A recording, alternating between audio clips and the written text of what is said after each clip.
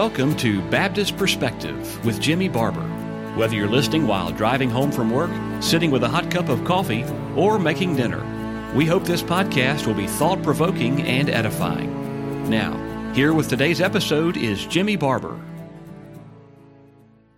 In our last podcast, we discussed the incarnation regarding the hypostatic union.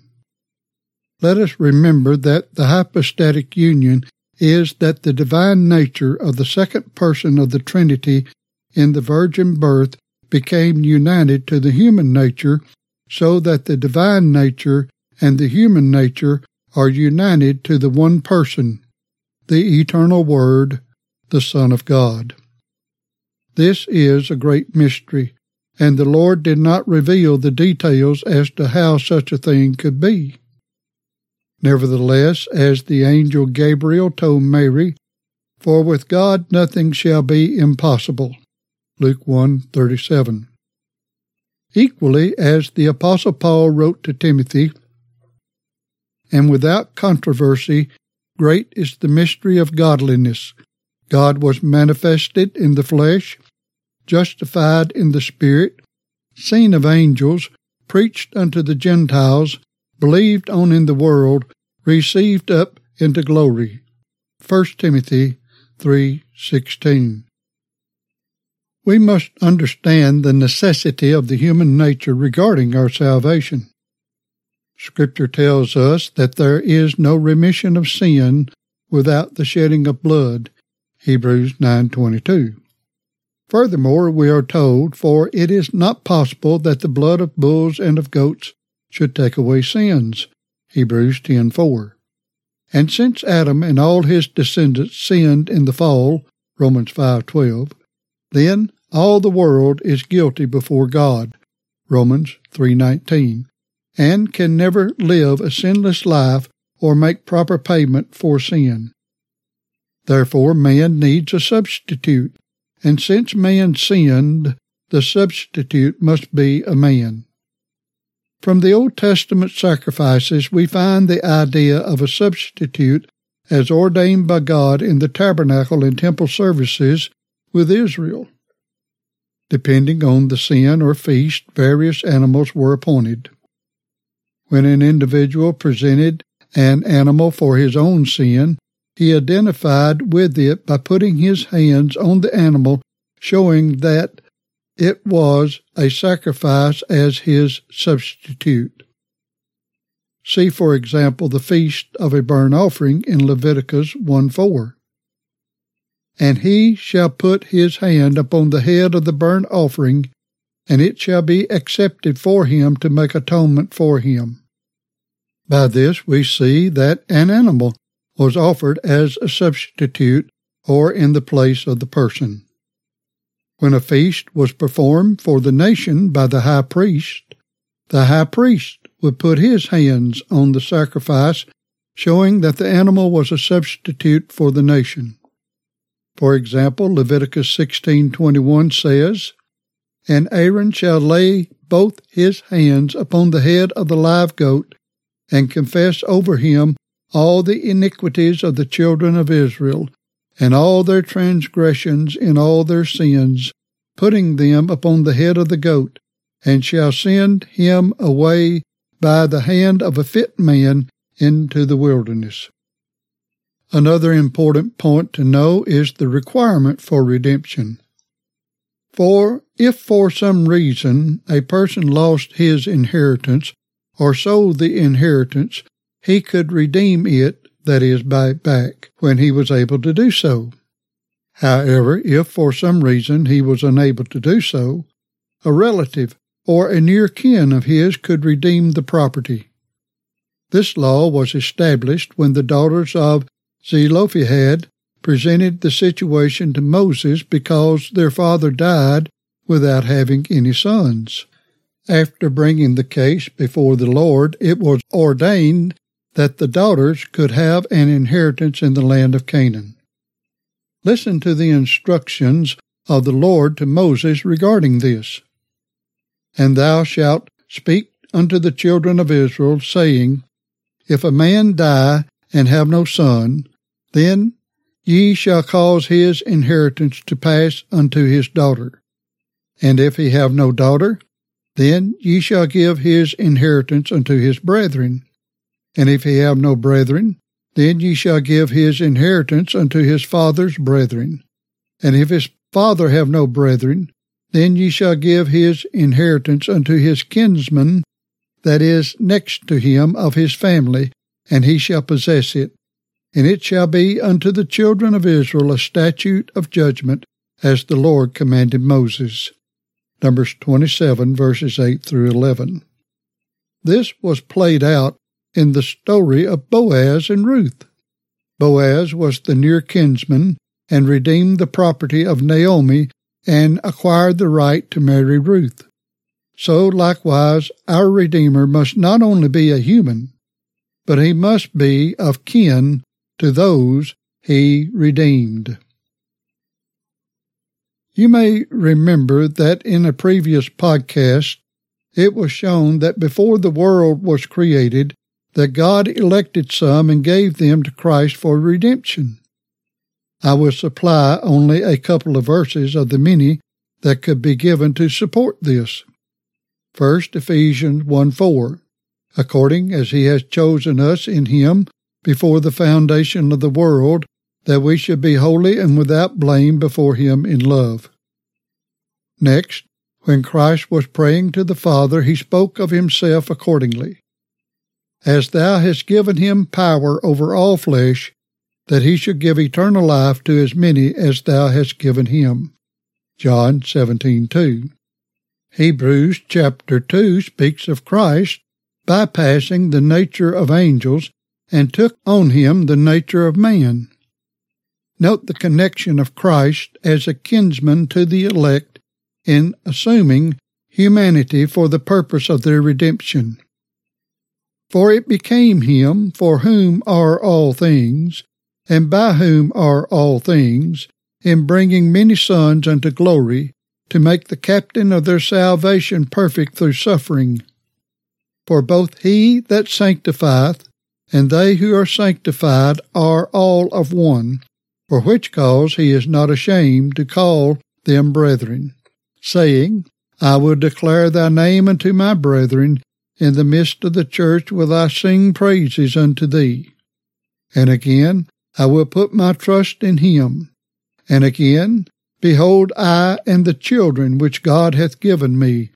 For as much then as the children are partakers of flesh and blood, he also himself likewise took part of the same, that through death he might destroy him that had the power of death, that is, the devil, and deliver them who through fear of death were all their lifetime subject to bondage.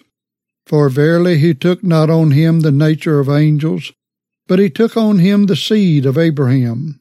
Therefore in all things it behooved him to be made like unto his brethren, that he might be a merciful and faithful high priest in things pertaining to God, to make reconciliation for the sins of the people. Hebrews 2, verses 10 through 17. In this we see that the sanctifier, Christ, and the sanctified, the elect, are all of one nature in their humanity. Therefore, Christ is not ashamed to call us brethren. And since the children that were given to him by the heavenly Father are partakers of flesh and blood, then he, that is Christ, took part of the same, to redeem and to make reconciliation for the sins of his brethren, the people of God. What a glorious blessing! Our kinsman Redeemer is also our elder brother. And the Scriptures further declare, And if children, then heirs, heirs of God, and joint heirs with Christ, if so be that we suffer with him, that we may be also glorified together. Romans 8:17. Notice that we are not only heirs of God, but we are joint heirs with Christ. All that Christ inherits, we jointly inherit with him. Please allow me to enlarge on the difference between an heir and a joint heir. For example, if a man dies and leaves a will that his children divide the inheritance then the part each inherits is solely his. But if they are joint heirs, then each of the children jointly participates in the inheritance. In other words, if the estate is only money, and the estate is valued at $100,000, and there are 5 children, and the estate is equally divided among all the children, then each child is to receive $20,000. However, if they are made joint heirs, then each of the children have joint access to the $100,000. What this means to us, as children of God and joint heirs with our elder brother, Christ, is that we, each child of grace, jointly participates in the whole of the inheritance of Christ. We jointly inherit or participate in all that Christ is. 1 Corinthians 1:30 says it this way, "But of him are ye in Christ Jesus, who of God is made unto us wisdom, and righteousness, and sanctification, and redemption."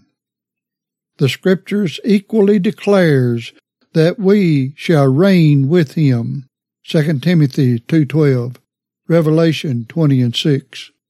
When Paul wrote, "Know ye not that we shall judge angels," 1 Corinthians 6:3, that can only be because we are joint heirs with Christ. The reason we shall stand before God holy and without blame, Ephesians 1:4, is because our holiness is composed of being joint heirs with Christ. Yes, the one in whom dwells, and still does, all the fullness of the Godhead bodily, causes us to be complete in him. Colossians 1, verses 9 and 10. Yes, it behooved him to be made like unto his brethren, that he might be a merciful and faithful high priest in things pertaining to God, to make reconciliation for the sins of the people. Hebrews 2:17. The word behooved, according to the Greek scholar A.T. Robertson, is an old verb meaning to owe money. We were indebted in sin and violators to all the law of God, and our kinsman Redeemer took on our sins so that we might be joint heirs with him. 2 Corinthians 5:21 says it so beautifully, "For he hath made him to be sin for us, who knew no sin, that we might be made the righteousness of God in him."